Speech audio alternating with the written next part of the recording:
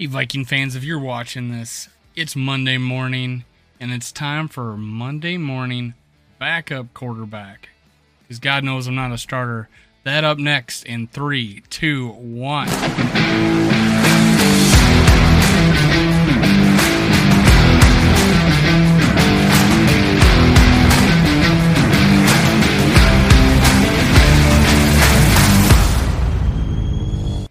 Welcome to Skull World, brought to you by Minnesota Sports Talk. I'm your host, Dave. You can follow me on Twitter, TikTok, and Facebook. This is the Monday morning backup quarterback edition because God knows I'm not a starter. Let's talk. What do we do next? It's Monday. I don't know, man. It was really good. It was a really good game to watch us get better throughout the game. I can see why KOC is going to be a good quarterback. There was no freak out. The penalties were happening, things like that. But we bring in Kellen Mond. He goes down and drives. He misses a couple of throws in the red zone. Everybody's kind of down on it. I'm getting text messages, cut Mond, and people in my live chat were like, cut Mond. But then he had 2 solid drives. He gets 2 touchdowns. Things got better, and we were pretty vanilla. We weren't throwing the ball deep downfield. We didn't have Kirk Cousins, or we didn't have Justin Jefferson. We didn't have Adam Thielen in there. We didn't have Dalvin Cook in there. There was a lot we left off the table. So it's good to see our backups compete, get better throughout the game. There was some holes, definitely. Our rush defense gave up chunk yardage, gave up too many yards on the ground. That was our problem last year. And I have like these ex-Packer fans. That's what you're going to get with a Pettine defense. Well, he's not our defensive coordinator, but I think that'll change because we didn't have a lot of starters in there. And we didn't have them play a lot of the game.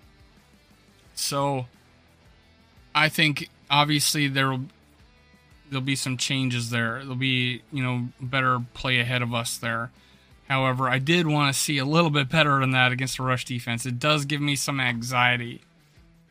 Now, the guy I got up on the screen here is Albert Wilson. He had a big day. 2 targets, 2 touchdowns.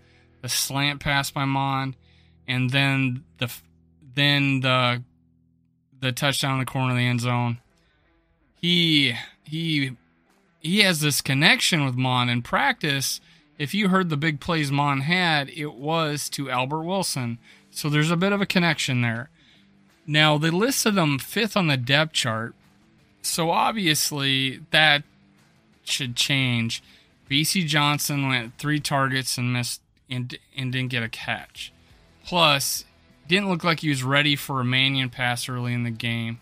He played a lot, and there was some guys that just got out, probably played better than him.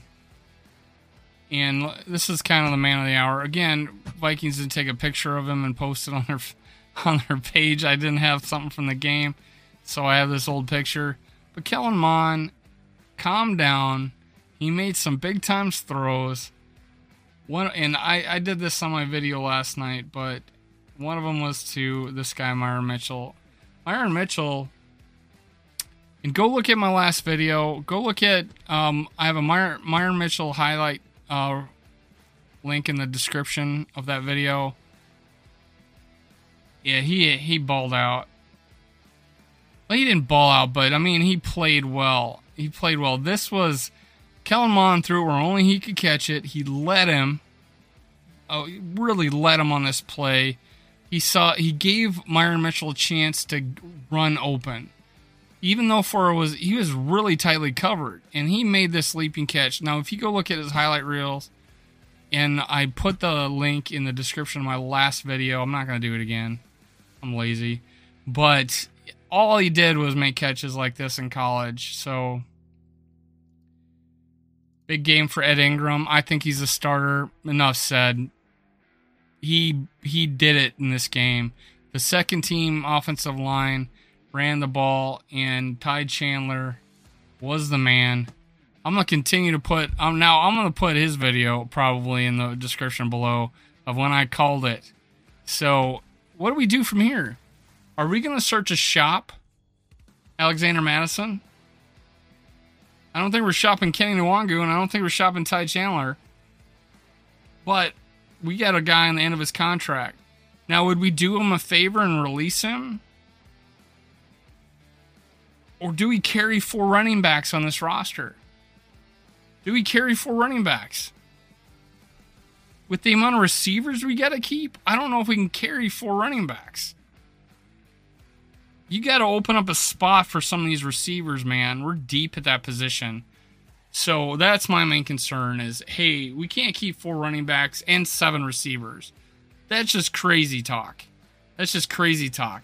We either got to keep 4 running backs and then 6 receivers, and that's pushing it. But I don't want to give up somebody. Now, BC Johnson's staying on his contract too.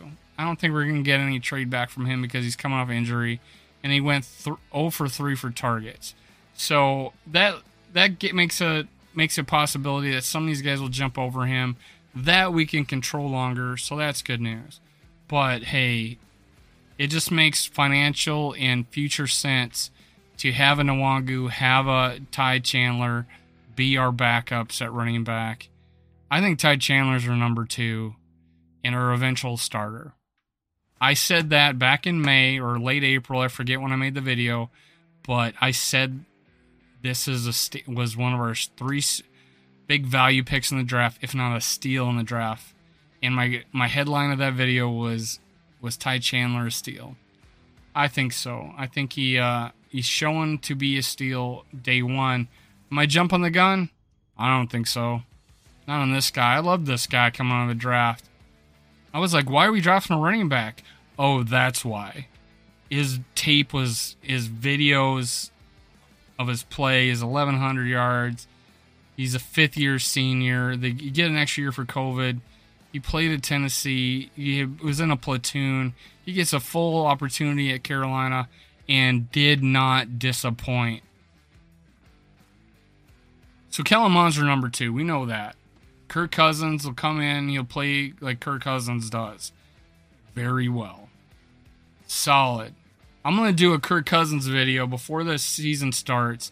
It'll be the quintessential Kirk Cousins is a good quarterback, if not great quarterback video. So stay tuned for that in the future.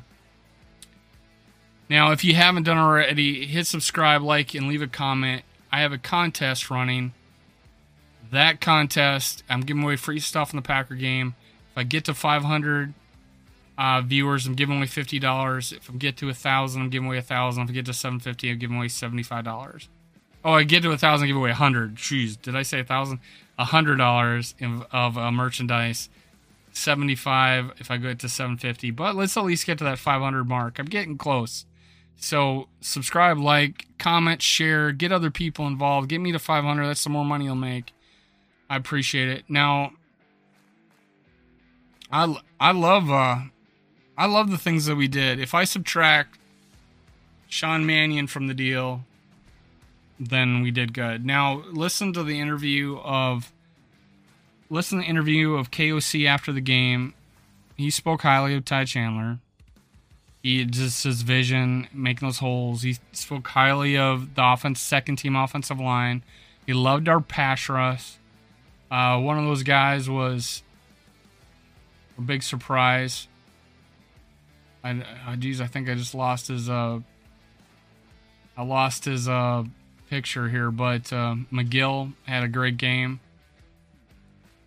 McGill had a great game, getting 2 sacks. I was really worried about nose tackle. Do we really need to go out and get an Ndamukong Suh?